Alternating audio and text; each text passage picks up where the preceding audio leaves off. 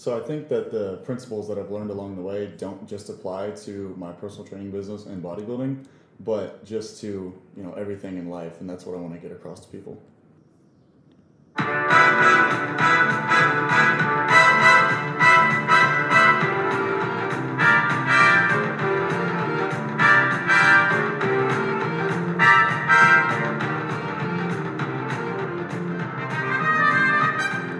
Welcome to Seemingly Ordinary. It's a podcast where I interview people who may appear on the surface to be ordinary, but underneath the surface absolutely are not. Today I'm speaking with Matt Surface, who took my classes back in the day, back in high school, but now he has turned into a bodybuilder, and I think he's approaching national level of competition and ability. So he is a professional and turning into an even greater professional. He also runs his own business as a full-time personal trainer. I think he told me that he has something like 40 clients right now that he's helping with. Yeah, right now I run between 35 and 40 sessions a week, so that'll be around 15 or 16 clients that I see anywhere from 2 to 4 times a week. Yeah, and he's just a great guy. So, hey, Matt, how is life treating you?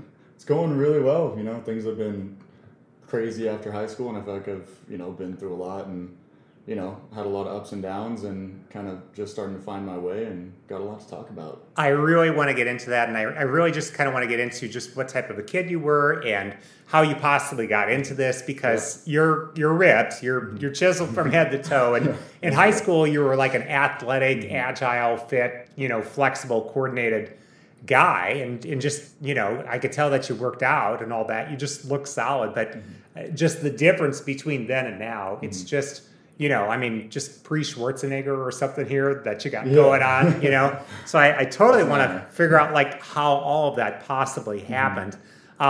So before we get into your secret origin story as a kid, though, what type of a bodybuilder are you exactly? So in bodybuilding, there's 3 different classes. I'm not sure if you're familiar with that. I am not. Men's physique, classic physique, and open bodybuilding. And open bodybuilding is what everybody thinks of when you see the big guys in the small suits hitting their bicep poses on stage. That's maxed out bodybuilding. Okay. My division is like the guys wearing the very tiny swimsuits. Right. And they just have muscles stacked upon muscles. Right, exactly. Okay. Not quite there yet. So I do a division called men's physique where you wear what are called board shorts, which are basically swim trunks. Okay. And people like to call it like a model with more muscle division. It kind of gets a bad rap, but I think it's a very... I'll call it an aesthetic look, a very clean, very attainable look. Okay. And I just kind of fell in love with it from the start. And, I love the division, and so that's what I compete in. Okay, so kind of as a comparison, I'm just reaching for comparisons, but I'm thinking of Tony Horton from P90X, who always kind of wanted to promote a muscular, but also light and flexible look. Like he did not want to look like a guy who had so many muscles that he couldn't move. Right, yeah, that's essentially what you go for with, attention to detail and what the judges look for. So you've got, wide shoulders, chest, a V taper where your waist is significantly smaller than your shoulders. Everything can proportion from the front to the back to the legs to the upper body, right arm to left arm, delts to chest, back to arms. Everything is in proportion, as well as then you got to take in, your posing, your stage presence, how you move on stage, how you portray yourself, your confidence level, even down to like your smile and your tan and everything like that. And so it's that just a little bit more extreme. It's treating, your body as your full-time job, basically. Okay, I know a little bit about this because I read Arnold Schwarzenegger's autobiography. It was called Total Recall. Yeah. I read that twice, actually.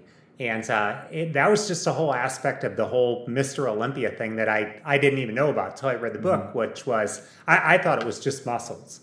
And he said no, that there was a whole lot on posing, stage presence, personality, just absolutely. All of that. I just never would have guessed that. And so here I guess you're telling me the same thing. Absolutely. For example, my coach always says he's a real smaller guy, but he does the open bodybuilding division. But because he's a smaller guy, he works on his conditioning, which is, how lean he'll get, how his muscles look, how the symmetry is, how his proportions are. He'll work on his posing a lot, and he'll work on his confidence on stage. And he'll take out guys that weigh 50 pounds heavier than he does. at the end of the day, yeah, it is like a muscle contest. Yeah. You know, who's got the biggest muscles. Right. But when everyone's got the biggest muscles, then what do you look for after that? Okay, Right. now let's see who has the best posing. Okay, they're both great poses. Okay, now let's see, you know, who has the best hair. You know, Right. And then it almost gets into like being a muscle beauty contest at the end, which is kind of funny, but... Did you honestly, know that's how that it is. going in? Not at all. That was the Okay. one thing I was not prepared for. It was my very first show. I got out there and I just pretended like I was in front of my mirror and I was like, I just hit a front pose and I was like, I don't know what I'm doing, but I'm just going to stand here with my shirt off and hope I do well. And You then I got back and, you know, I got back in line to do the comparisons and I just kind of stood there and I didn't know what to do with my hands. And I was just like standing there and 2-3 minutes go by and I was like, okay, I don't know what to do. In all honesty, for me, that would have been kind of like an oh crap moment. That A little that bit. I thought, oh hey, I've been lifting weights for several years. I've been watching my diet. I've been turning things down that everybody else is doing. I'm foregoing social opportunities. I'm making all kinds of sacrifices. And now all of a sudden you're telling me that there's like 10 other requirements to this thing. It doesn't stop. And I've learned a million things since then, and I have 1,000,001 more things to learn. you Okay. know? So that's why I still have coaches. There's always somebody smarter than you, and you continually have to be a student of the game, because as soon as you stop learning, that's when you lose. That's okay. That's when you're just done. Yeah. That's when you're done. Okay. Well, let's kind of get into your secret origin story. What type of a kid were you? So in high school, yeah, like you said, I was just a little more slender, kind of athletic looking. I wouldn't call myself super athletic, but you know, I did play golf. That took a little bit of flexibility, conditioning, everything like that. So I was in the weight room here and there. I got into fitness in high school because of the football team. I saw the guys on the football team and I was like, oh, they're big. That must be how you gain muscle. And so I texted my friend Bryce and I was like, hey, you have a car. Can you take me to weights in the morning? And he was like, what? And I was like, trust me, I want to do it. He's like, okay. And Because so you did not play football? I played for one You played. semester. Okay, got it. And then I actually stopped playing because I wanted to work out more often. And they didn't work out a lot Interesting. during the season, you know? No, I guess they don't. I don't know how It's much all they work football. out. I don't know Yeah. if they work out 1 hour a day during the off You season. really don't have time to even work out daily because it's practices, it's drills, it's camps, it's, you know, all kinds of stuff. It's film, and when you're not doing that, you're tired. It is a lot of Yeah. hours a week. I mean, So- one time I tried to add it up, and I don't know. I thought it was minimum of 2 hours a day, 6 Yeah. days a week. I think that's a pretty light week. In the off season, yes, it's Okay. a lot of strength training. Yeah. But yeah, other than that, you know, outside of the fitness realm in high school, just tried to talk to everybody, and I was a victim of just trying to do what I thought everyone else wanted and what everyone else thought was cool. Which, if there's one thing I'll say to anybody at not even St. James, but just under 18, that's not the way to go. Right. Well, it's go ahead. Sorry. Yeah, I was just gonna say, start doing exactly what you want to do and being the kind of person that you want to be, regardless of what other people think, as soon as you possibly can. You know, and that's tough. I'm just thinking about this in terms of the fitness thing because, you know, here's kind of I think this is a pretty typical story. This probably applies to me and to other people. You decide, hey, I want to put myself on a better fitness track, and so maybe you lift weights that afternoon, and then that evening you go out with friends, and then what do they want to do right off the bat? They probably want to get some junk food. Exactly. Maybe they want to drink some alcohol, something like that. The challenge, the emotional or psychological challenge, comes within 4 or 5 hours of the initial commitment. I mean, you just decided, hey, I'm going to be myself. I'm a workout junkie. You know, I don't want to do all these other things. Have you ever heard the analogy of the crabs in the bucket? And vaguely, go ahead, remind me. Basically, if you put a bunch of crabs into a bucket, they'll all start to crawl on top of each other, and they're just kind of freaking out, going, what's going on? Why are we in this bucket? And then one crab will start to try to get over the other ones and crawl up to the top, and you see every other crab go, no, you can't do that, and they'll pull him back down into the bucket. Oh my gosh. And that crab that's trying to get out of the bucket is basically that little kid that's like, hey, you know, I want to be myself. I want to do what I want to do. I want to go find myself, and I want to be more than what I think I can be. And so he'll try to get out of the bucket, and all his friends are like, no, you can't do that. You can't do that, because they're afraid to do it themselves. I love it. Did you run into any flack from anybody from deciding, hey, one semester of football was enough?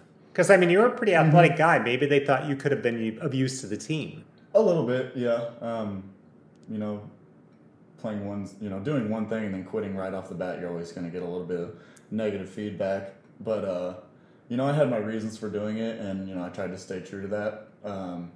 And I wasn't a phenom by any means. I was, I played left bench on JV basically. So people weren't like, "Oh man, we lost a good one." They were like, "Oh, where's Matt?" Who's gonna hold down the bench? Yeah, I tried to stick my glove in my helmet during the games. Oh, jeez. Okay, that's pretty funny. So you were working out. When did you start working out 3 times a day? Pretty much like as soon as I started that summer. It was the summer of 2015. And how old were you? 15 or 16. 15 or 16. Yeah. And you're working out 3 times a day.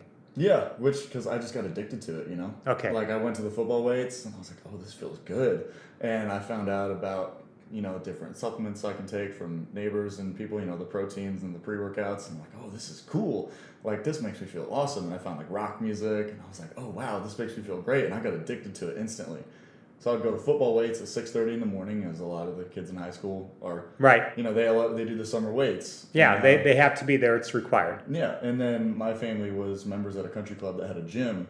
So then I would get off of that. I would go home and play video games for a couple hours. And I would just go straight to the country club gym, and I would work out there. And I remember, I was telling this story to a client today. He's 17. I get to train him, and I think that's awesome. Yeah. Because, I get to instill in him the habits that I've learned and, give him a head start. But I was telling the story about how I saw all my friends at the pool. All the kids in my class were at the pool, and they were even calling me, going, "What are you doing in the gym? We worked out this morning. Get down here." I was like, "Sorry, I got to work out. I got to work out. I got to keep going. I got to progress. I got to keep going."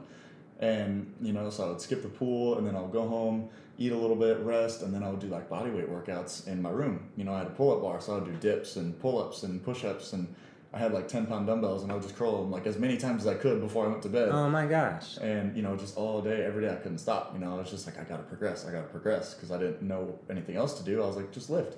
Okay. Well, and did you progress? A little bit, yeah. So Okay. in the beginning, when you shock your muscles like that in the beginning, you're going to see a lot of progress, and you're going to take off, but it's quickly going to level out. Yeah, you're going to plateau. Exactly. Okay, so then you maybe started the plateau, and that could be a little frustrating because, hey, you're working very hard and you're just maintaining, that's it. How do you bust past plateau?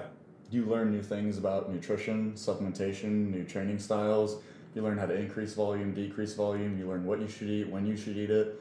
And I did not learn that until about 6 years into working out. Oh, okay. I can tell you that I did, but I did not. I would just go to drink as much chocolate milk as I could and eat like random burgers and stuff and just whatever I wanted. And I remember some coaches telling me, go eat peanut butter and jellies after you work out. And I'm like, okay. And so I would sit and I'd eat it sounds good. Sounds great. I'd eat like 3 or 4 before I went to bed. And it's all sugar, just so people know. Exactly. Don't do that. This is not advice. Yeah, this is what not to do. Yeah. So, it wasn't until about 6 years in when I hired 2 coaches. One of them is currently a professional bodybuilder. Okay. And the other one is the owner of the gym that I train at. Oh, okay. Okay. And so they've been coaching me for almost 3 years now. And it wasn't until I got on with them when I was like, oh, there's a lot more to this. A lot more to this than just lifting weights. Yeah. I would say that I haven't started seriously bodybuilding until about a year ago. About a year ago. And I've been working out for 7 or 8 years. Okay. And I haven't been doing it to the best of my ability till about a year ago. Okay, yeah, because now you're starting to maximize, I guess, every facet of this. You're maximizing nutrition and sleep, and we'll kind of get into all that, but let's go back to being a kid. When do you feel like you just first got this idea, hey, I want to be a bodybuilder? I don't know, like sometimes people are as young as 5 or 10 years old, and it just hits them what they want to do. Yeah, it's funny because I remember when I got into working out, my dad is one of my best friends. He's the most supportive person in my entire life. Would not be here without him. And he was like, oh, you like this working out stuff a lot, don't you? And I was like, yeah. He goes, well, if you want to get into like bodybuilding and stuff, I have a friend. And I was like, whoa. I never said bodybuilding. I don't do that. That's weird. I don't want to ever do that in my life. I will never do that. That's really weird. Workout, yes. Bodybuilding. I was like, I just like lifting, okay? Just don't get into bodybuilding. And then I started following somebody on social media and YouTube, and his name was Christian Guzman, and he just kind of like posted about fitness, like, hey, this is what I do in a day. This is my workout. This is my nutrition. And then he was like, this is what it looks like to prepare for a show. And I followed that. And I was like, that's kind of cool. And then he built himself up to where he hosted his own bodybuilding show. Oh. And I was like, okay, that seems like a good starter. It's like, because huh. I got a little bit more serious at that point. I was a freshman in college at this point. Okay. So I was 18 or 19. And so I was like, I'm going to sign up for it. And I remember I wrote down on a sticky note, I will compete in the Summer Shredding Classic on June 15th. And I stuck it up on my desk. And every day I just tried to learn a little bit more. And I took myself to that show, got dead last, and I stepped off that stage and I was like, that was the coolest thing I've ever done in my life. I want to do that again as soon as possible. Signed up for another show 8 weeks later. I was like, I got to do this again. Dead last in that show. And I was like, I want to do it again. And I just kept going from there. And so that's how I got into it, because I just absolutely fell in love with it. The people around were so motivating. Everybody was so inspiring. And just to see all these people, you know, doing the same thing, I was like, I found my people. Like, I finally wasn't being judged for what I was doing. Your dad just must really have had an amazing insight into you then.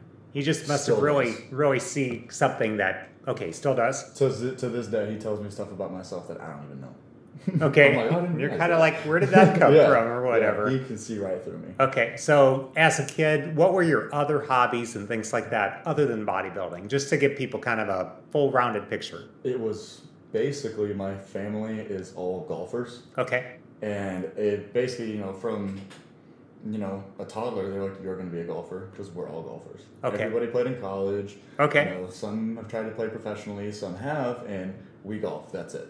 Okay. And I'm like, okay. And so I joined the golf team, and I played golf for 8 to 10 hours a day. You did? That's all I knew. Okay. Because they told me I liked it. So I was like, okay, I like this. Okay. And did you like it? Yeah, it was great, because, when you do something your whole life, you're not going to do it and resent it, You're going to like it to a certain extent.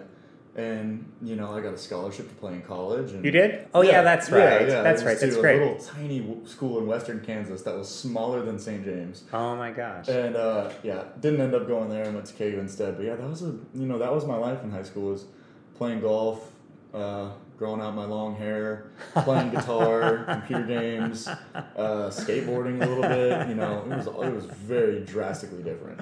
This sounds very, very fun. Like, you just had a very fun time.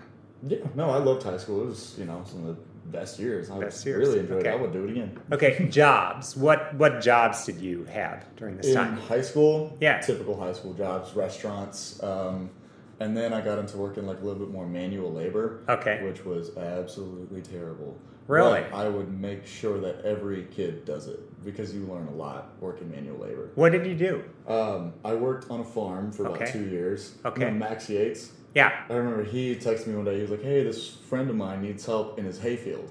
And I was like, all right, that sounds interesting. Okay. I've done that. I've worked in hayfields. Gosh, it was the hardest work I've ever done in my life. I'm sure you can. Well, the bales are pretty doggone heavy. Yeah, they were 40, 50 pounds, and you're trying to throw them up real high onto the trailer, and then you're running around the hayfield, and you're stacking them in the barn, and inside the barn, it's basically like being in a microwave. It is. The worst day I think I did it was, I don't know, just these stories probably get foggy in a person's memory, but I was thinking it had to have been 100 degrees outside, which probably made it 10 or 20 degrees hotter in the barn. Oh, yeah. And it's like I was in the barn unloading things, and it's hot and it's stuffy, and you sweat so much, and then you have hay particles that just get stuck to your face. And arms are all scratched up. Yeah, and, you walk out and you look like the Yeti, because you're just like absolutely covered with hay particles. Yeah. Then I would drink usually 1 or 2 glasses of water after every one of these loads. Never have to use the restroom, because I was just sweating it out. Just absolutely sweating it out the whole time. You go for 12 hours throwing hay. And you never go to the bathroom. Yeah. And you drank 2 gallons of water. Yeah, and I thought it was great, because I'm like, hey, I grew up in a small town, and this is what we do. We do farm jobs. I was like, cool, $9 an hour. I just got a check. Awesome. I'm going home, and I'm going to cash it out. Yeah, worth it. Yeah, of course. Inflation adjusted, maybe it was $9 an hour. I don't know. But, okay, so college. What was college like for you then? So I joined a fraternity. Okay. Right into college. Okay. Stayed for about 2.5 weeks and drove home as fast as I could. Really? It was not my style, Well, okay, I don't know. I feel like I could guess. I'm just guessing that, bodybuilding lifestyle, fitness, being in excellent shape, maybe doesn't go with some of the fraternity lifestyle. To put it bluntly, I would get beer cans thrown at me on the way to the gym and get made fun of. Like, I'm not even kidding. And it was very, very, very judgmental because they want you to be exactly like the rest of them. Okay. And if you have an interest at all, or if you go outside of the path, you get put right back on track very aggressively. You're that crab in the bucket. Yep, they pull you back in. Okay. That's a good comparison. Oh And, my gosh. So yeah, I went back home, did college from home for a little bit, and then I moved into the dorm room. Okay. And in the dorm room is when I kind of was like, okay, I'm alone for the first time. Okay. You know, I got a roommate, but we stayed to ourselves. You know, he Gotcha. was cool. You know, he was all right. He stayed to himself. I stayed to my side of the room. That's when I started to make YouTube videos and post on Instagram. Okay, do you have a YouTube channel? I do. What's I your do. channel? Just so people can look it up. It's just my name, you know, Matt Surface. You Okay. know, I try to post on there whenever I can. Okay. There's a lot of videos from my days in college, and then there's a few after the fact. You know, I need to make more because, you know, I feel like I have a lot more valuable information Okay. now. So I will be posting more on that. And your eventually. Instagram is? MattSurface.physique. Got it. Okay, so So- kind of getting back to college, you had a roommate. You Yeah. guys kind of went your own separate. We were cool. Yeah, Okay. he was a great guy, and you know, I say he's a great guy, and then he ended up getting kicked out at the end of the semester. What? From the dorms because he got arrested like 4 times. Okay. So they Okay. were like, "Leave, please." He had the And then- potential to be a great guy. Yeah, he's actually student body president now, and Oh. and he built his own fraternity. Oh, So my he gosh. really turned his life around. Okay. After that, Okay. Which is just the funniest story. But Yeah, that's weird. you know. Then when I had the room all to myself, I was like, oh, now I can really get into it. Okay. So I started getting more and more into bodybuilding, more into filming, and you know, my majors. I started as business, left that really quick. Then I did exercise science because I was like, I'm into fitness. This is what I'm supposed to do. Yeah. I did 1 semester of exercise science. I did the basics. It was okay. Okay. And then my 3rd semester at college is where it kind of all changed. Moved into a house by the football stadium at KU for the first time with a couple of guys, and failed every single class I took. What? Not because I was dumb. I like to think I'm not dumb. You were working out 10 hours a day and you didn't study anything. Exactly. I would be going home to I would make my meals. I'd be like, okay, I got to film this video. I got to meal prep. I'm getting ready for a show. I can't miss this meal. So I'd be walking to class eating like shrimp or chicken and rice. Uh-huh. And people would be looking at me like, who is this dude? And I'm eating out of Tupperware, like walking to class. And then I go Right. to class, I'm not paying attention. And instead, I'm editing a YouTube video. And I go leave class, and instead of doing homework, I would go to the gym. And then I'd come home. Instead of doing homework, I'd make my meals for the next day. Holy cow. Then I just stopped going to class because I got a job at a place called Supplement Superstores. Okay. And that job was cool because I learned more about business and life from that job in a year than I did the past 18 years of my life. Yeah. It was Wow. awesome. The mentors that they have there are incredible. They paid for my personal training certification. Oh my gosh. Fitness nutrition. They ran me through their own course, which was called the SSPSE. It was like Sports Supplements and Professional Services. Okay. And to work there, you have to take a test that's 185 essay questions. Essay Yes. questions. It took me 11 hours, and I wrote 50 pages front and back. Oh my gosh. Yeah, in one sitting. Holy cow. About 4 energy drinks later, my thumb has a pulse, and I was like, You know, you have to have an iron butt to like "Ew," sit yeah. in a chair It was that on like one of long. those little plastic chairs, like you would, like in a high school classroom, and it squeak, squeak, squeak, and you're sitting there for 11 hours just writing. Oh my gosh. And each answer, you know, was anywhere from 7 to 10 sentences long, and there's 185 questions. Oh. And so I can't even imagine. you learn a lot. They teach you Yeah. a lot. And then So you learned that's- about every supplement and I everything know out more there. about supplements than I need to. Okay. Definitely. Okay. There's so much information out there, but it's all really cool to me, and it has helped me a lot growing my personal training business. So I get that job, and I end up leaving college because the job was going really well. And Okay. so I took a year off, did that. And then after about 11 months at that job, this owner of a gym approached me that I was going to because I had been giving him ideas on how to grow his business Okay. on the side. And he was like, and you know, my dream had always been to open my own gym. And Okay. he was like, how do you feel about running this place? And I was like, that sounds like a dream. And he built up this job, and it was going to be amazing, and I was going to run this gym, and it was going to be incredible. And so I left Supplement Superstores, and I started managing this gym, and it was a train wreck. It was gone. Oh, I was no. the janitor, basically. Oh, that's And- what he means by running the place. Yeah, I got no training, no task list, no nothing. He just put me in the gym and pressed start, and I was like, all I know what to do is clean. Okay. I created a membership event where I did giveaways and challenges and like a potluck, and I brought all the members together and did a party. And I tried to do that, and I set up like a third-party email company, sent out newsletters and stuff. So I did all the the kind of like managing stuff. Yeah. Okay. And I tried to build up my personal training business there. I think I maybe got to 3 clients at most. I was doing like 4 sessions a week. Oh, wow. And on the side being like the manager. Okay.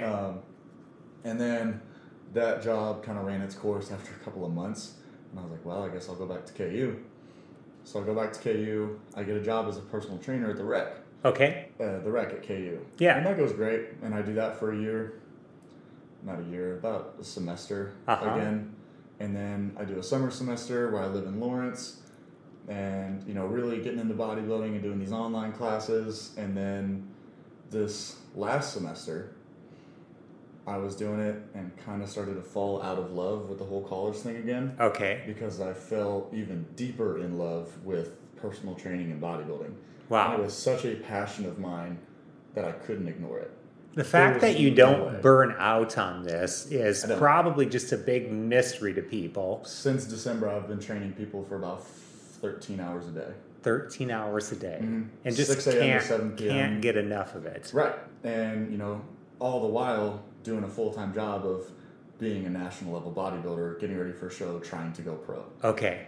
At least all of your life is working together in synchronicity. It is. I've kind of built it up to where it all works together, it all compounds, it all builds off of each other, and one thing helps the other. And so... Yeah, so then you're back at KU, you're not in love with school, you're doing personal training and bodybuilding 13 hours a day. Yeah, so I started building the business because the way my business runs is my coach was like, hey, you pay me this monthly fee to rent out this space as your home office, basically. Uh-huh. And here's the key, go. This is your business. Okay. I'm not your boss. This is a place you rent out. Okay. So that's why it's considered my business. Oh, Because okay. I handle everything from finances to marketing to scheduling, taxes, everything. Okay. Yeah, he's not doing anything other than renting you some space. Right. He built the gym and I rented the space. Got it. And yeah, so I started not having time for those classes. I didn't open my laptop for 2 weeks. And then I did, and I had like 150 Blackboard notifications. My teachers were like, where are you? This isn't like you. Are you dead? And I was like, no, I swear, I just opened a business. And they're like, oh. Oh. and And then they're like, I wish I could do that. Right. And so that semester, again, kind of tanked. Okay. And left again, and then really put everything I had into the personal training business. And it took off faster than I wanted it to. Oh. And I was swamped. Like the business just exploded. And I was like, oh my gosh, I can really do this. Like how many clients and how many hours a week? So, like I said, I'm training about 40 hours a 40. week. A typical day for me would be a client at 6:30, 7:30, 9, 11, 12, 3, 5, and 6. Wow. Every day. And somewhere in there I get my workout in, and every single time I have a break, I'm on a 6 meals a day plan. Yeah. And so, you wake up, eat, client, eat, client, train, post-workout, client, eat, client, eat, meal prep, go to bed. It's awesome. Every single day. And so, it just kind of... And that's where it's at now. Yeah, that's kind of where it's at now, and it just took off, and, I was able to move out of my dad's house. I bought my own apartment. I'm moving into a one-bedroom apartment with my girlfriend here in the next, month or two. Just bought my first car, everything like that, and I just kind of left, and everything blew up, and my parents were finally like, oh, okay, this is what you were trying to do. And I was like, yep.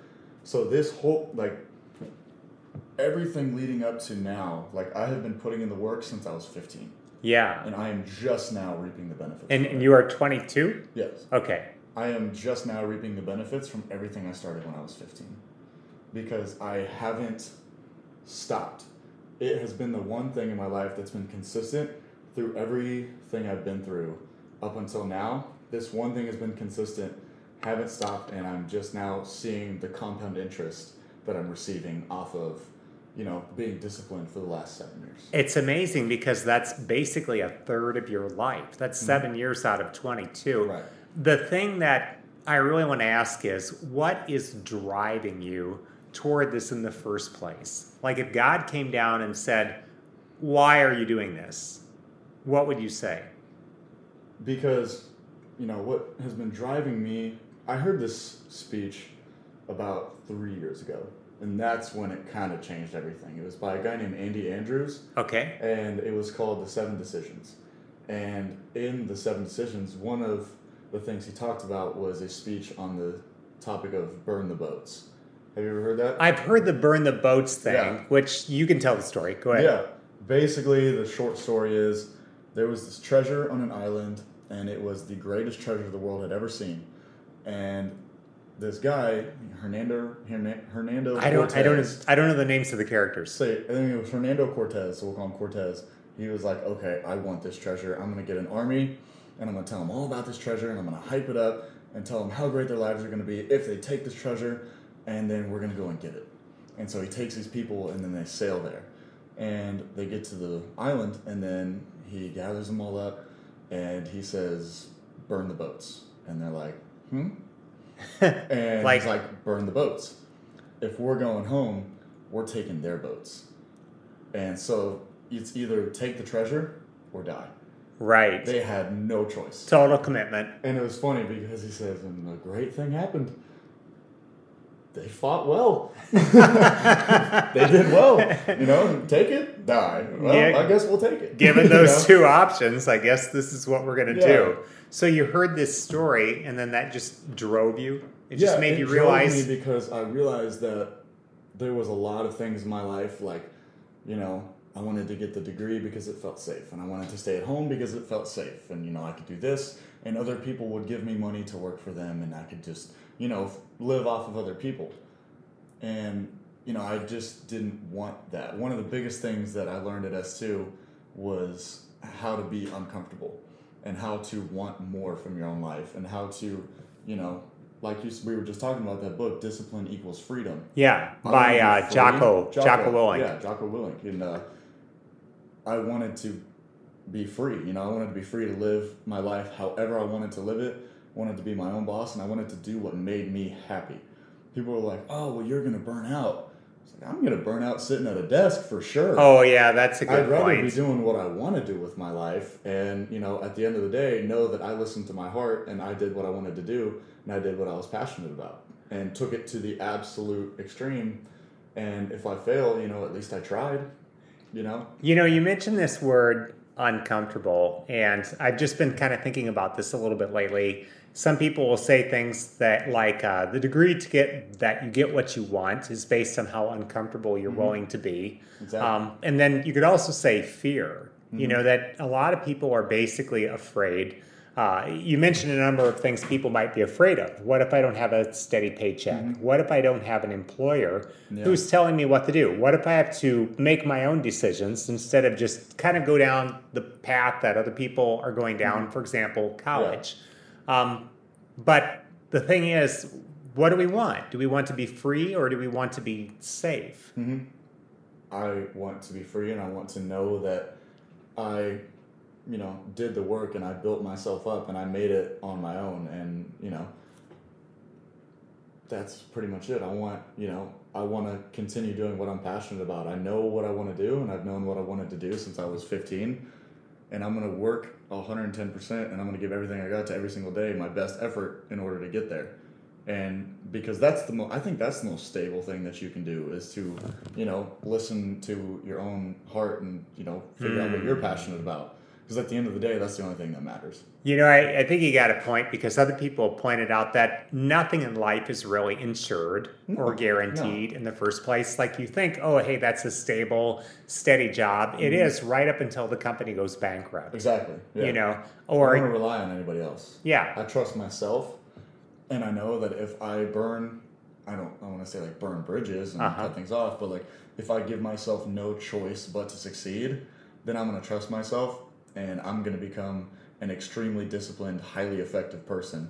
And that is the most attractive thing to me is being, disciplined and, living every day, on your own terms, and knowing that if you don't give it the best that you have, you're not going to succeed.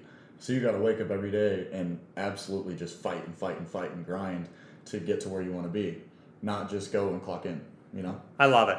Hey, let's try a few scenarios then. And then after that, I'd like to ask you maybe who your typical customer is. But just because you have 40 of them right now, and you probably helped a lot more people than that. So I just have about 3 or 4 of these. So a 17-year-old guy comes to you and he wants to gain a lot more muscle because he wants to start in, hey, you pick the sport. Could be football, could be wrestling.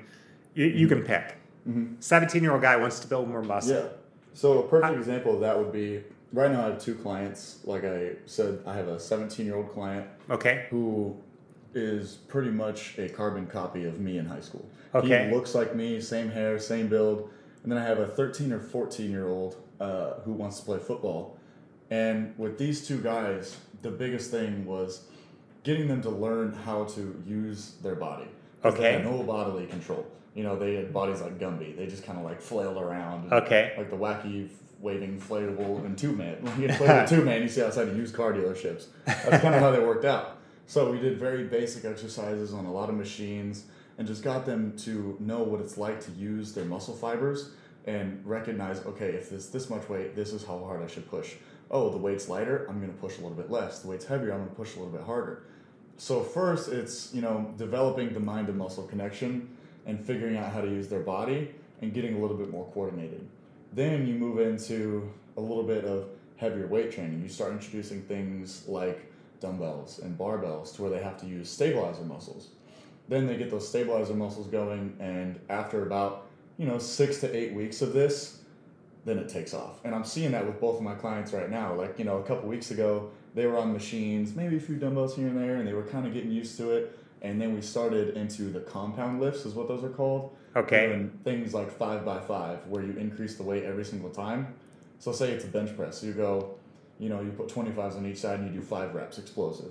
Then you put 35s on and you do 5 reps. Then you put 45s on and you do 5 reps. And then the next week, you start with a 35, and then a 45, and then 55 pounds. And then the next week, you just start higher and higher. So you're increasing your compound lifts, your ability to move the weight, and your muscle fibers have to adapt quickly because you're asking it to lift more and more weight every week. But the most important thing about all of that means absolutely nothing if they go home and they play video games and sit on the couch. They got to go home and they got to recover. I was talking to my guy about this today. He said, what do you think about me working out twice a day? And I said, don't do it. And he was like, why? I go, the second you end this workout, you go home, you have quick digesting carbs to restore your muscle glycogen, and then you have a quick digesting protein to help repair the muscle tissue that you just broke down in here. So now you're going to fill up your muscle glycogen stores as much as you possibly can and fill it up with good, rice, pasta, potatoes, turkey, beef, chicken, avocados, nuts, everything like that. You fill up those glycogen stores, you come back in here, we kill it again, and you deplete those glycogen stores and you tear your muscle down. Then you go recover. And that's where the nutrition comes in, because you have to start preparing for the next workout as soon as the first one ends. Gotcha. You're kind of working on your workout 24 hours a day. Exactly. It's a full-time job if you want to maximize those gains and build the significant muscle tissue, because when you're 17, you can kill it in the gym, and then you can go home and you can eat everything in sight. Right. And you're going to get really strong. Yeah. With not a lot of consequences. Your joints aren't going to hurt. You're not going to gain excess fat. You're going to do pretty well. Yeah, it's great. I mean, you can just eat junk food. You could treat yourself like a garbage disposal. Yeah. And if you switch that for filling yourself up with an example of one of my meals, and I'll run you through my full day of eating. Okay. I have a shake in the morning, which is 2 packets of oats, 3 tablespoons of peanut butter, 3 scoops of a low temperature processed protein powder, 12 ounces of a high protein milk called Fairlife milk. Okay. That's meal 1, 3, and 5. Okay. And then meals 2 and 4, I have 3 cups of jasmine rice. Okay. And 9 ounces of a lean ground sirloin. Okay. So if you do that instead of, a hamburger and then a Pop-Tart and then something your mom made and then Taco Bell with your boys, if you replace that for beef, rice, oatmeal, protein, eggs. Okay. Your body's going to look a lot different. And you're going to Are you just going to be more cut, more ripped? You are going to have a lot leaner muscle tissue. You're going to feel better. You're going to get stronger in your workouts. You can fill yourself up with that, Even as a junk high food. school, you're going to feel better. Oh, absolutely. Because I don't know, I think the cliche about people, say under the age of 30, is that you have the metabolic free ride, that you can just pour any sort of toxic waste into your body with no consequences whatsoever. And in terms of like aching joints, you don't really get health problems until sometime past 30. That's kind of the cliche. Yeah. But you're saying basically, no, even as a teenager. To a certain extent, yeah. You can cheat a little bit. Yeah. You can have, your Taco Bell, your McDonald's here and there, and, your mom made dinner and you're just going to eat that instead of whatever. But, it's because that's all that they're familiar with. If you take a 17-year-old and you put him on like a 3-month diet of beef, rice, chicken, oatmeal, and then at the end of the 3 months he goes and eats McDonald's, he's going to go, oh, why do I feel like this? Okay. My body's used to like good stuff. So if you learn how to eat those good foods and learn those discipline habits of what you put in your mouth matters, what you eat matters, then you're going to feel a lot better. Because originally, high schoolers don't know what it feels like No, to follow they that don't. regimented diet. No, and they're just on what they call, of course, SAD, the standard American diet.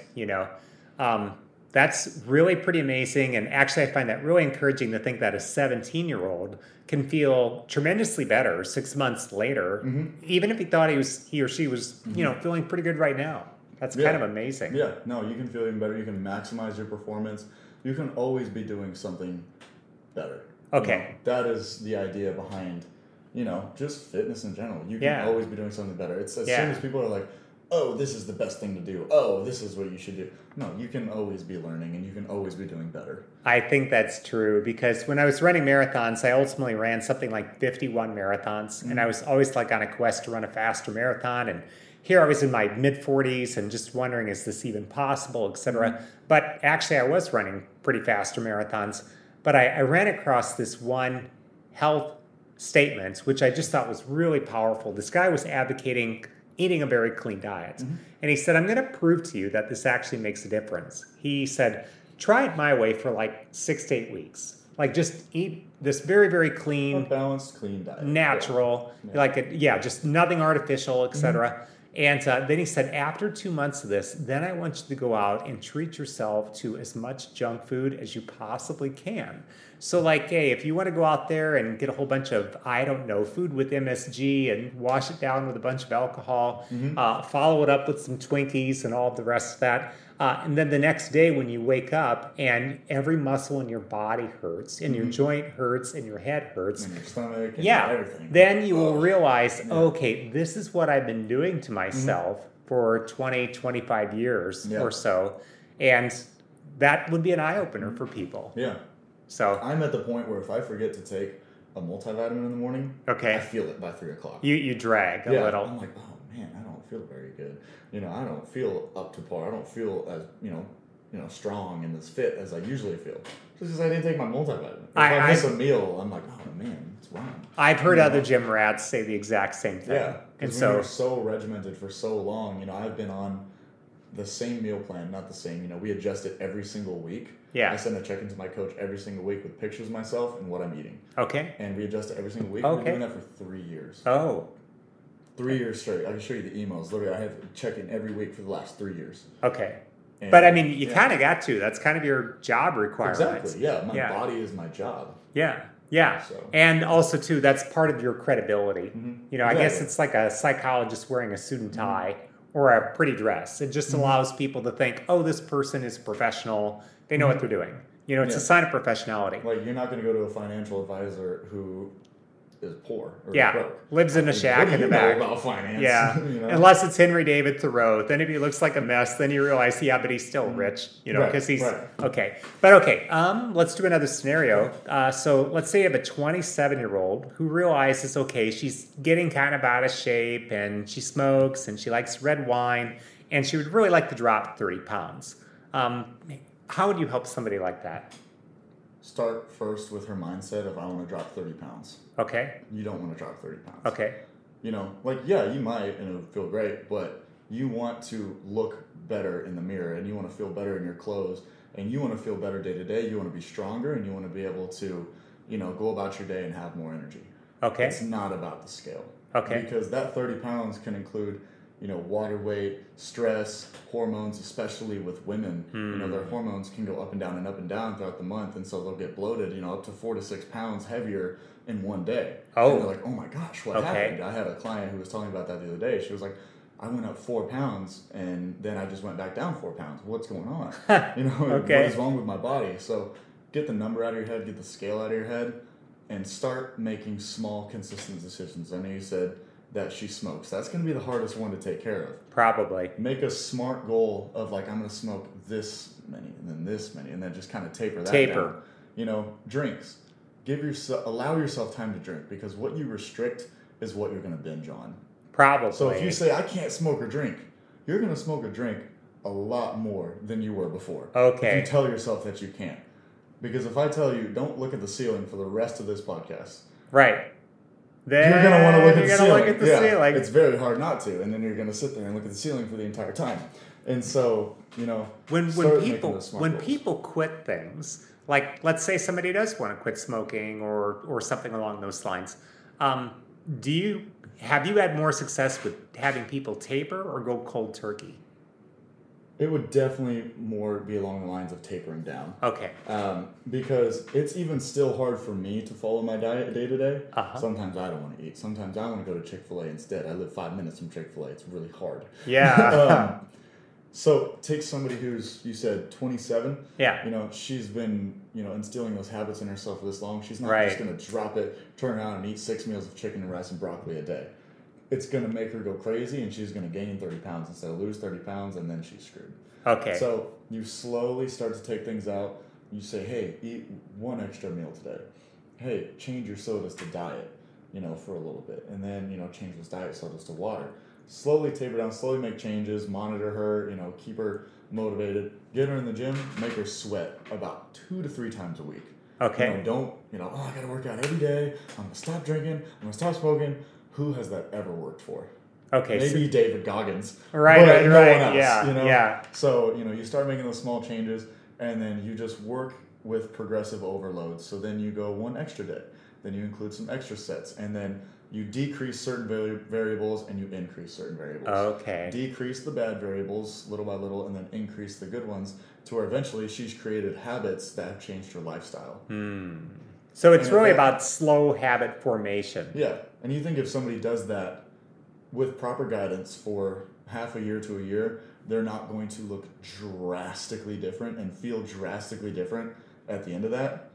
It's going to be an amazing transformation if they're able to stick to it with the proper guidance. They'll probably be qualitatively quite different. Yeah. And that 30 pounds is going to go out of her head, because I've had so many people that are like, man, I think I gained a little bit of weight. I don't know what's happening. Like, I'm not making any progress. And I'm like, okay, well, let me ask you this. Are your clothes fitting better? Oh, yeah, look at this skirt right here. It's kind of loose. Okay. Are you stronger in the gym? Yeah, you told me I had the best leg day ever yesterday. Okay. Do you have more energy throughout the day? Oh, my God, I feel great. But you're not making any progress? And then they're like, no, I don't know what's wrong. Because they have that number stuck in their head from the scale. It's all, and they're not thinking about anything else, because we've been, trained like Pavlov's dogs to just fixate on that stupid number on the scale. So basically, it's slowly decrease the bad variables and slowly increase the good variables, and just trade them off and develop a healthy lifestyle. Okay. Get rid of timelines, get rid of numbers, and just, start creating habits. Yeah. Okay. So it's all about slow habit creation. I want to make $1 million. Am I going to sell myself? I want to make $1 million in 6 months. How do I do it? No. Right. I'm going to invest a small amount of money over the next 40 years and build it up to $1 million. You kind of remind me with Dave Ramsey with that, just with how you did your business, because I think he worked at the radio show for something like 7 years before he turned a profit with it. Yeah. It was just a labor of love, and last time I looked him up, his net worth is something like $55 million. Yeah. So that's pretty good for a guy who is bankrupt. Yeah. And I definitely like to look at guys who started, businesses when they were like, 60. It's never too late to get started. Yeah. And, once you get started, you may not see results immediately. Like I told you earlier, I'm just now reaping the benefits of everything I've done over the last 7-8 years, because I didn't know it, but I've been creating habits. I've been disciplining myself. I have been building up my credibility. I have been building up my network, and I have been like networking and talking to people and learning new things and experiencing new things that have all prepared me for what I'm going into right now. Awesome. Okay, let's do 2 more scenarios. So let's say you got a 37-year-old, I went 17, 27, 37, is happy with her life, but she's super busy, maybe overly stressed. I usually don't like that word stress. I don't think it's descriptive enough. Yeah. But she would kind of like to get back into running and yoga. So she looks slender, but has body fat percentage that's just too high. Mm-hmm. What do you do with somebody like that? I would, again, she needs to, running and yoga, those are all, I don't like to say that, but catabolic exercises. Okay. They're going to burn up a little bit of muscle if you're not eating right and recovering properly. And the number one thing that contributes to metabolism is 1, your thyroid, and then 2, the amount of muscle you have on your body. Okay. I have like over 100 pounds of muscle on my body, and I'm going to burn a lot more calories throughout the day than somebody who has 50 pounds of muscle on their body. Right. Running and yoga builds 0 muscle tissue at all. So not even in your legs? To a certain extent, yeah. But there's also no progressive overload involved. Oh, okay, good point. And it'll wear on your joints as well. Okay. And so you need to take care of your joints, and you need to start building muscle tissue by lifting weights, because lifting weights actually burns more calories than running. Okay. And yoga's great. Yeah, go ahead and do yoga because, you need that stretch. It's a good stress reliever. But I'll tell you what's also a great stress reliever, lifting heavy weights. It's true. Pretty good to feel strong, especially with all of my women clients. There is more of a fire in their eyes when they are repping out a heavy set on a workout than I've ever seen before. They look like they're training to avenge someone's death sometimes. And especially if they have 3 or more kids. They take it out on some T-bar rows. Because they love their kids, but the emotions are complicated. Yes. Sometimes you want to kill the kid, I suppose. Exactly. So you can just go kill it in the gym. Yeah, you can see it in their eyes. So you say she looks slender but has too much body fat percentage. Yeah. It's because she's fallen victim to 1, a poor diet, stress. Stress increases cortisol. Cortisol tells your body to store fat in the midsection and holds water weight. So you get bloated. So stress, I could talk all about, lower your stress. It's a lot easier said than done. Right, right. Yeah, what are you going to do? More running and not build up any muscle? Find ways around it. Like going to the gym and lifting weights, building up muscle tissue, increasing your metabolism, changing the way you diet, because I guarantee you if she's overly stressed, that means that she's going to fast food drive-thrus and not eating, and it's wrecking her metabolism, and she's not eating a very nutrient-dense diet, a micronutrient-dense diet, and so that just makes you feel really bad, and it makes you feel down and depressed. But if she started switching to a diet that's high in vegetables and lean proteins and vitamins and nutrients and fiber and all this kind of good stuff, then she's going to feel a lot better, and that's going to help stress. Couple that with lifting weights, she's going to build up some more muscle tissue. And the number one thing with women like this scenario, they say, I don't want to get bulky. It's like, girl, I have been trying for 8 years to get bulky, and I still don't think I'm that bulky yet. It's really hard to do. It is hard to do. So it is hard to do. Yeah, as a woman, the number one way to look toned and lean and have that shape that women want, whatever it may be, is lift weights, build muscle tissue, and then you'll actually develop this type of body that you want. It's the muscle that creates the shape. Yeah, it's the muscle that creates shape because you're building something up. If you just run and run and run and run, then you're going to run everything off. You're going to run off all of your muscle, and your body's going to think you're starving it, and then it's going to hold on to more body fat because it's like, oh, she's starving us. We need to hold on to body fat. We even need to create more body fat. And so then it's just going to hold it. It's going to wreck your metabolism because you're not giving it any food and you're running it off. And that all just compounds. And you're going to look skinny fat at that point. Okay, a vicious circle, basically. Our gym is about 70% women. All of these women eat like a typical bodybuilder diet, chicken, rice, oatmeal, stuff like that. And they lift like crazy. And they all look amazing. And nobody looks like steroid girl. No, every single new woman that walks in that gym is like, oh my gosh, I want to look like her. And then they see her go work out, and she's going to town on the weights. I'm like, well, what do you eat? She's like, I eat carbs. And they're like, what? What? No, you don't. You eat carbs and you have abs? what? And then they. But I think when people think carbs, I think they're thinking sticky buns or something like that. Jasmine rice. Okay. Right. Like when I think carbs, I think fruits, Yeah. vegetables. You're not eating like I don't. bread diet. Yeah, I don't think like those other type of carbs that I think most people are thinking about. So she needs to build up some muscle tissue. She needs to change her diet, and that's the starting point. We won't get too crazy. Build up some muscle, lift some weights, change your diet. Okay. Don't start too crazy. Last scenario, because I just think this would be very helpful for people. So someone is maybe between the age of 50 and 80, but possibly even older. And this person is thinking primarily about lifespan and health span. What this person really would like to do would live to be, maybe 85, 90, 95, and really actually enjoy all these years. Like not have like a crash and burn at the end, which is maybe unavoidable, who knows. But they would kind of like a list of 30 common tasks. Like one might be carry 40 pounds up 7 flights of stairs, be able to do that kind of thing every day. Yeah. Like, hey, I go shopping, I pick up some things, I want to take them upstairs. So that's what this person wants. They want lifespan, health span. Yeah. So an example of that is one time I had a client who was 77. 77. Her name was Doreen. She was the sweetest thing ever. She would walk to the gym and then she would go play tennis afterwards. But basically what we needed to do was get her body back in motion, because it's simple physics. A body at rest will stay at rest and a body in motion will stay in motion. So one, we had to get her moving. So we were walking and stuff like that. And once she started walking, then I introduced a little bit of resistance into weights. And people will say, I can't squat because I have bad knees. My aunt is a great example of this. I train her. She's over 60. And she says, I have bad knees, I have bad back, I have all this, so I can't do this, this, and this.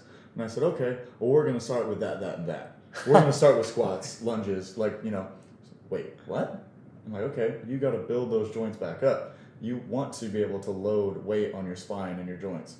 So we need to build them back up, because, someone, an athlete that tears their ACL or messes up joints in their knee is going to go to physical therapy.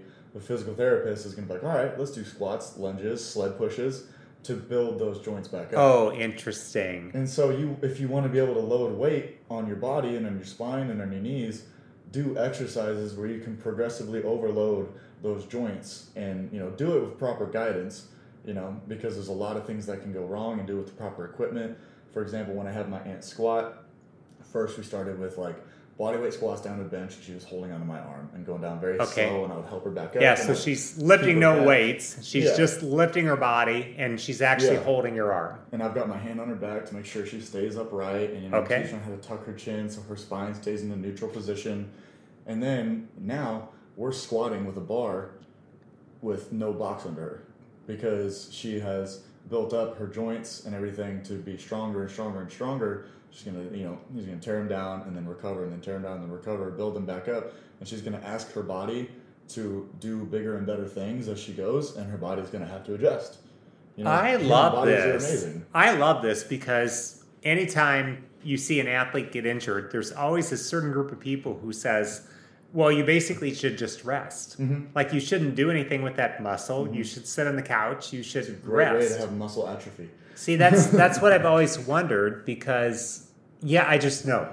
When I was running marathons, I almost never got injured. But occasionally, if I ever felt some pain, I came up with this phrase, running cures running.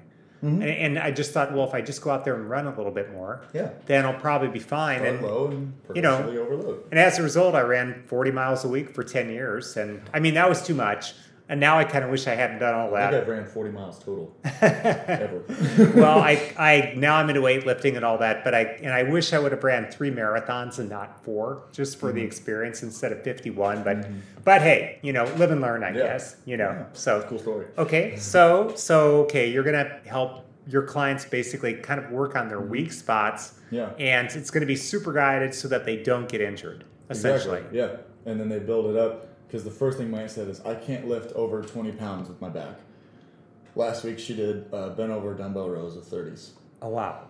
Wow. I said, throw that out the window. The doctor's just trying not to get sued. Yeah. I'll help you. Okay.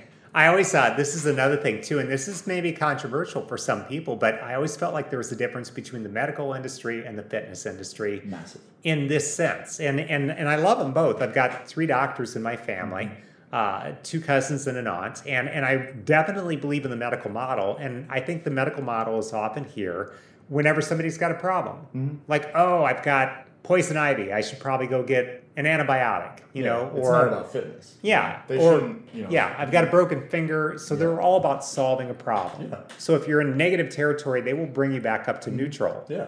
And I always felt like, no, fitness is about making your life optimal. Exactly, you know. And that to me, I love the difference I between trained the two. a 52-year-old man, and he came to me at 260 pounds. Okay. He weighed in at 219 a couple weeks ago. And granted, my personal training business has only been running for about 6 months. Okay, he lost 40 pounds in 6 months. Right. And That's he's pretty 52, good. Completely naturally. And he doesn't even Wow. follow my advice on diet either. He is stubborn as can be with diet. He Okay. doesn't follow my advice. Okay. Just from the way we work out. And he told me, he goes, oh, so I was talking to my friend or something, or who was a nurse, and she was yelling at me and she was cussing you out because she said, you should not be working out 3 to 4 times a week. That is way too much. You should not be doing that. Your body cannot handle that. And I said, oh, what does she look like? Yeah. And Charles goes, she's a bit bigger. And I was like, exactly. Why are you going to take advice from that? I'm like, she is a crab in the bucket. It's a good story, and I just think, yeah, there's those crabs in the bucket out there, and you know, sometimes I think what's interesting about the crabs is they're not even sure why they're pulling down the other guy. It's just that the previous generation of crabs was pulling down the other guy, Yeah. and so maybe we're just doing out of habit or something like that. Exactly. Yeah. But I still love the medical profession. I just have to say, I think they're great at solving problems like broken bones and things like that. Okay. I kind of like to get into a little bit on nutrition, but then also too on stress reduction and sleep. So nutrition, I've spent a lot of time thinking about different dietary philosophies and trying them, like paleo, keto, carnivore. I was vegan for 8 months, worst 8 months of my life. Then, of course, there's vegetarianism, there's Whole30, there's just all these different things. What is your philosophy on nutrition, and is it a one-size-fits-all scenario with you? Not really one size fits all. I will always preach a balanced diet and, you know, kind of just more of an evidence-based approach, you know, and scientific approach of, you know, what we do at our gym is kind of the cliche, smaller frequent meals that are balanced with protein, carbs, and fats. Gotcha. Simple. Gotcha. Okay. The reason And all natural for the most part. Yeah, I eat, like I said, beef, rice, oatmeal, all that kind of stuff. We don't do anything. Some supplements. Yeah, like we do naturally processed protein powders, multivitamins that are capsulated and chellated for absorption, and, you know, calcium and magnesium and vitamin C, primrose oil. I could go on and on. Okay. I take like 20 pills in the morning. Okay. And the reason I don't suggest fad diets, you know, I'll call them fad diets because that's exactly what they are, you know, is because a lot of times it's those people who are looking for a quick fix that want to start a fad diet. But the problem is those fad diets are so restrictive that the types of people who are looking for a quick fix are not the types of people that are going to be able to stick to such a restrictive diet. Okay, so the diet itself might work in your mind. Absolutely. But the question is... Yeah, every diet works. You know, let's say the number one goal here is to lose weight. So that's what we'll call works. Okay. It works in a calorie deficit. Keto works if you're in a calorie deficit. Paleo works if you're in a calorie deficit. Intermittent fasting works if you're in a calorie deficit. Got it. And then that's when you got to, you know, customize it to what's your goal. My goal is bodybuilding. Yeah. Build as much muscle as possible, be as lean as possible, and, you know, acquire good shape and everything like that, and be strong. So I need to eat consistently to feed my muscle tissue. If I do intermittent fasting, I would lose a significant amount of my muscle tissue. My workouts would suffer. My strength would go down.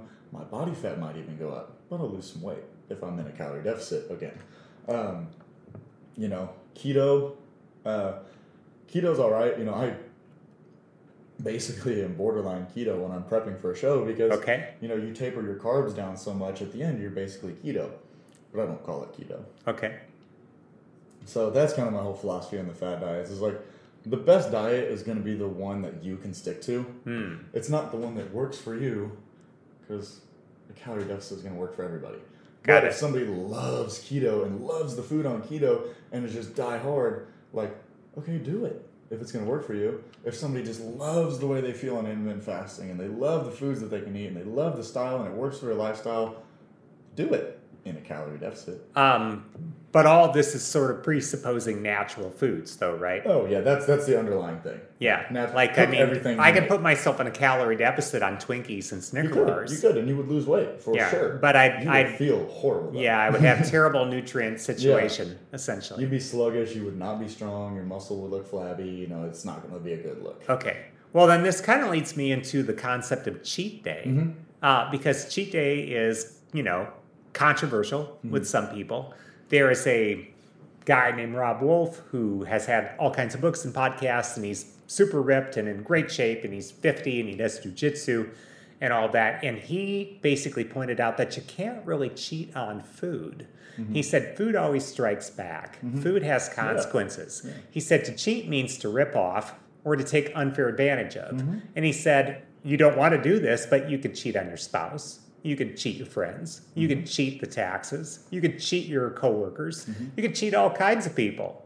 But you can't cheat on food because it's similar to gravity, and you can't cheat on gravity. It's in you. You can't get it out. Yeah. Food has consequences. So what are your? But people are also human, and they want to eat a chocolate brownie or whatever. So what are your thoughts on cheat moment or cheat day or cheat millennium? Straight up, I do cheat meals, and I tell my clients to do cheat meals as well. Okay. Because of, you look forward to it, and so it helps you stick to your diet. But they're regulated. You don't go cheat day where you eat whatever you want in a day, and because I had a client, I was like, okay, go eat a cheat meal. He went to Einstein Bagels and bought like 30 things and just killed it all. And I was like, hey. No. So my cheat meal is like, have you ever heard of Unforked? Yeah. It's a restaurant. They do like grass-fed burgers, fries. They just use like natural ingredients and stuff. Okay. I'll go do that, and then I'll get like a cookies and cream shake with it because I love that. Okay. And and I'll tell clients to go do that just because it helps you stay on track with your diet, and as long as you do it in moderation and you do it, I say this a ton of times, but under the proper guidance, and you don't just go crazy, then yeah, go ahead. And also, there is a thing, I might butcher this explanation, but I'm going to do the best that I can. I was listening to a guy talk about cheat meals and why they're beneficial for weight loss, because when you eat in such a big calorie deficit for such a long period of time, your body is going to stop producing what's called T3 and T4 to a certain extent. What's T3 and T4? T3 and T4 is the hormone your thyroid produces that tells your body to burn calories. Okay. We're both burning calories right now through T3 and T4. Our thyroids are a gland in our neck that produces that. And it's insulin dependent. Okay. So that is what's going to spark the release of T3 and T4 to a certain extent. And so when you are in a very big calorie deficit for a long period of time, your insulin sensitivity drops a lot. Okay. And so then you put in a Big Mac, some fries, and a shake, and oh my gosh, your insulin spikes through the roof. And that's not good, is it? Insulin spiking through the roof? It can be. Okay, it can be. Because then your body will start to produce more T3 and T4 and light up, and it's going to go to town on that burger and fries you just ate, because it's going to be like, no, this is not what we're used to. Burn, burn, burn. And you're going to wake up leaner. Okay, so... Everybody at our gym who, gets prepping for a show or loses a lot of weight and gets really lean, they go eat a burger and fries, they wake up and they're like, whoa, look at my abs.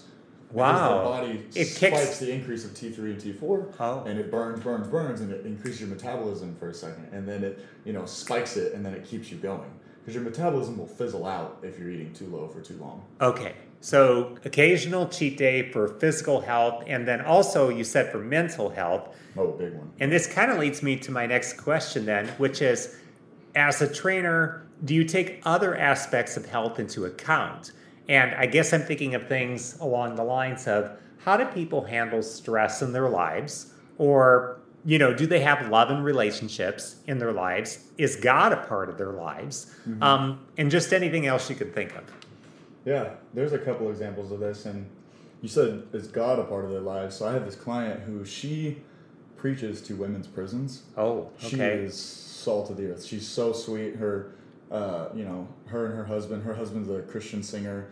He tours and he sings and stuff, and so she made a comparison of faith and fitness, and we were talking about how people give up because they're like, oh, fitness is just isn't working for me.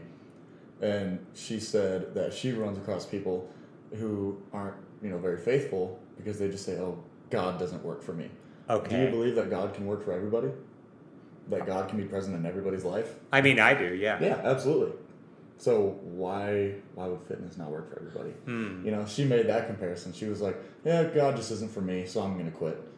It's like saying, fitness just isn't for me, so I'm going to quit. So that's how she relates God and fitness. Okay. She is a soldier of Jesus, she says, and so she fights for Jesus, and then she's also a soldier in the gym. She fights for what she wants in the gym because she believes that it can work. And so that's how she makes that comparison. I was like, oh, that's awesome. That is Anyways, pretty 12 awesome. lunges each leg, Naomi. Let's go. And she was like, all right. And, That's a good story. And Yeah. have you told that to other clients? I don't have a lot of other clients that are, I try to, that I try not to talk about things like, politics and religion Right. and stuff because I want to keep that client relationship very solid.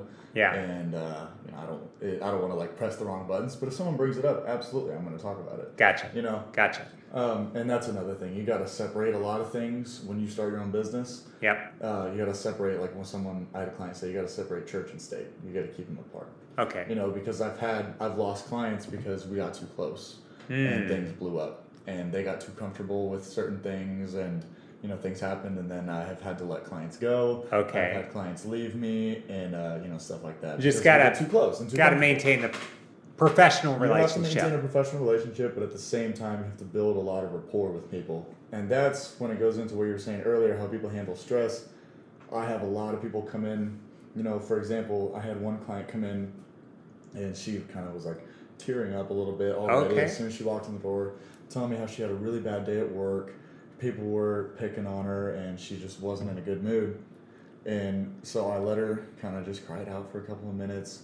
She was my last client of the day, so I was like, I got time, let's go, let's figure this out. Because at some point, it transcends just fitness, and it becomes like you're changing people's lives, and you are the, X factor in whether they're going to be stressed or not.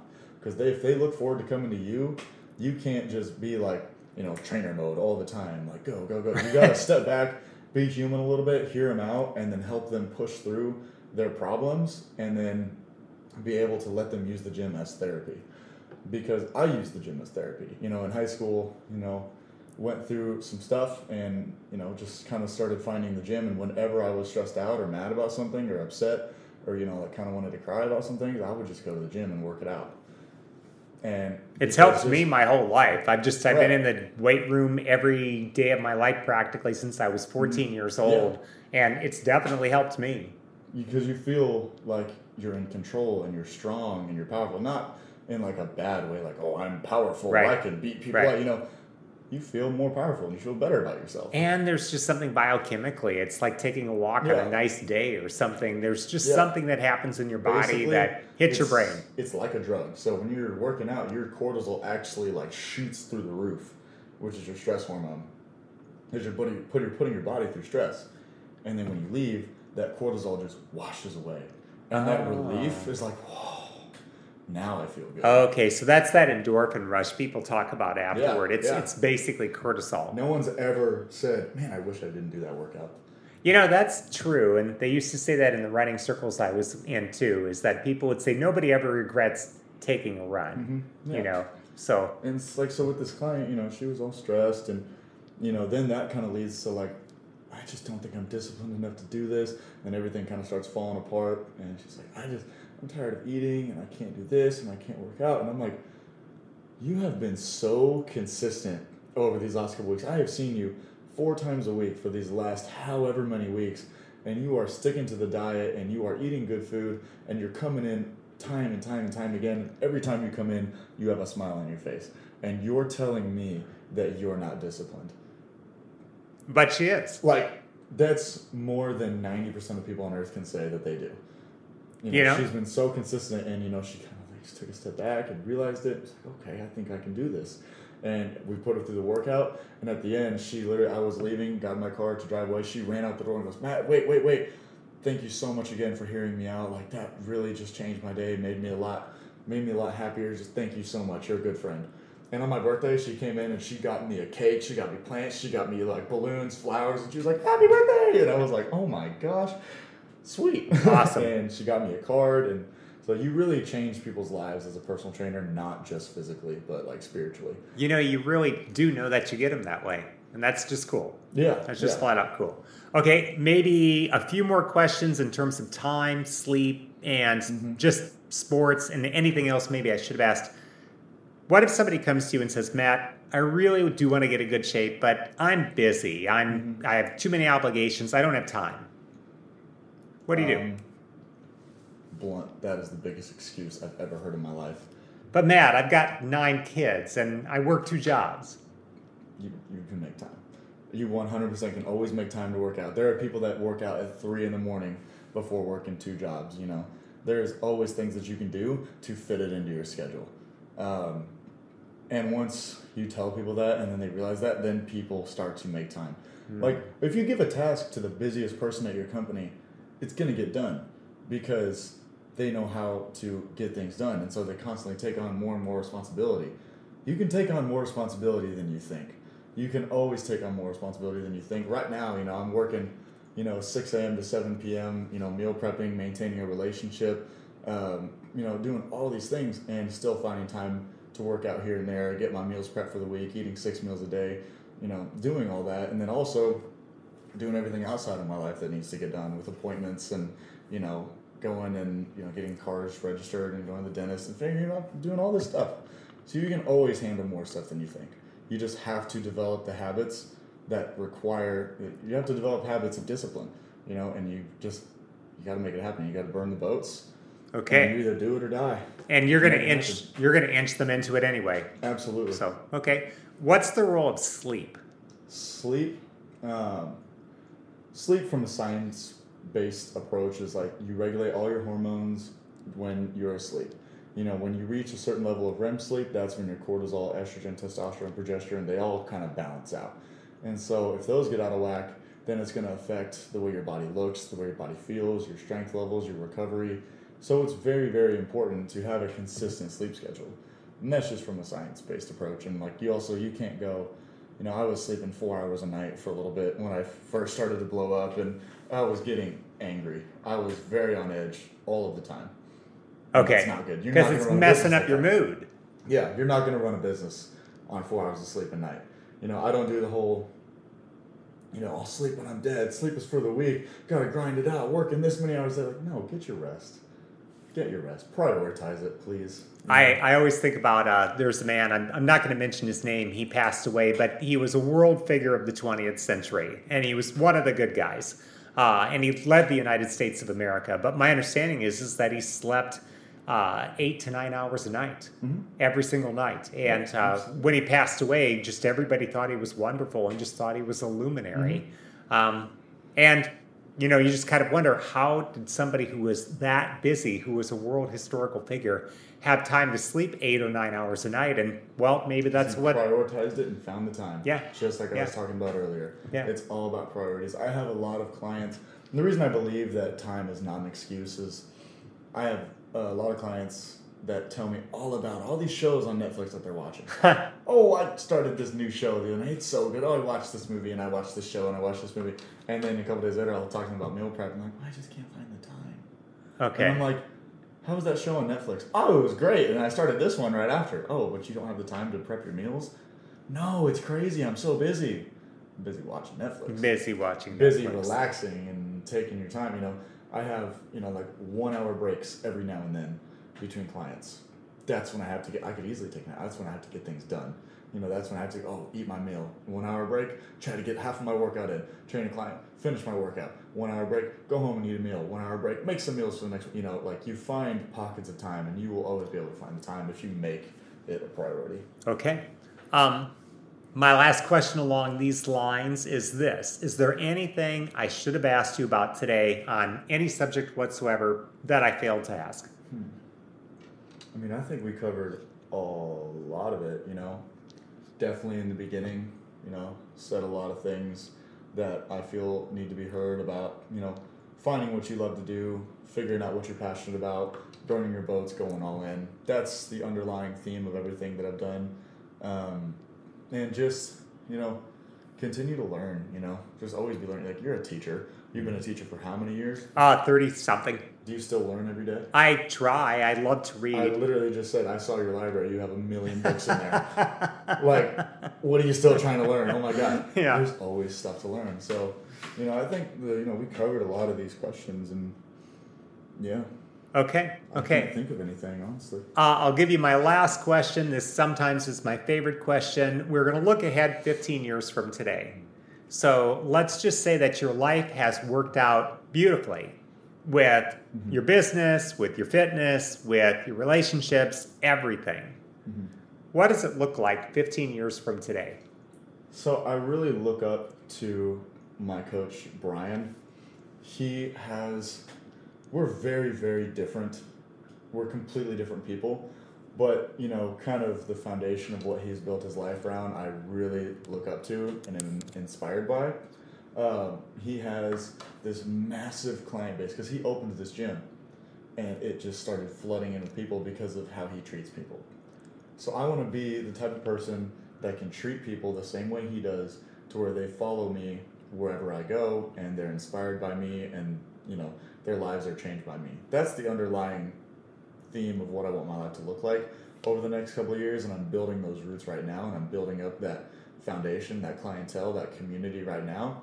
I want to build a community that people can come and be a part of, and open my own gym one day and kind of run it and have a place where people can go, because we have so many different people at our gym, and everybody knows everybody's name and everybody cheers on everybody while they're working out. Like, someone who's never been to the gym a day in their life will go and do our hack squat machine, which is the craziest leg workout we have, and we love to watch people do it. Someone who's never worked out a day in their life and literally has no weight on it. You'll have professional bodybuilders and 13-year-old kids and then old people coming over going, let's go, you got this, and everybody just loves to be around each other. So I want to build that up, as well as I want to succeed in the other relationships I have in my life. I want to be, I would like to be married to my girlfriend and, having a life there. And we talk about that all the time. Like I said, we're moving in together soon and we're, taking those next steps, and I want to build that up and have a very good relationship there, and a strong relationship where we both succeed and we both build each other up. I want to still be close with my family. I want to have a good life for, if I have children in 15 years, I want them to be able to know that they can do whatever they want and dad's going to be there for them and support them like my dad did. And so, all of that. No really material things. I very much enjoy material things. I bought my first car. It was a Camaro. I bought that before my 22nd birthday. That was just kind of a go me kind of gift.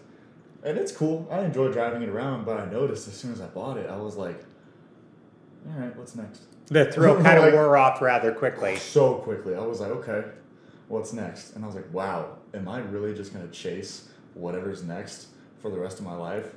So yeah, the car's cool and I love it, and it motivates me to keep going. It motivates me because I have to make the payments as well. That's very motivating because I have rent at the gym and I have rent in my apartment. I have the payments on my car and I have, memberships and stuff. And so that's my motivation to keep making money. But my motivation to be happy in life is all of the other things that I want from my life. Matt, this has been absolutely inspiring and amazing, and you've just turned into one hell of a man. I appreciate that. And I really appreciate this, so thank you so much.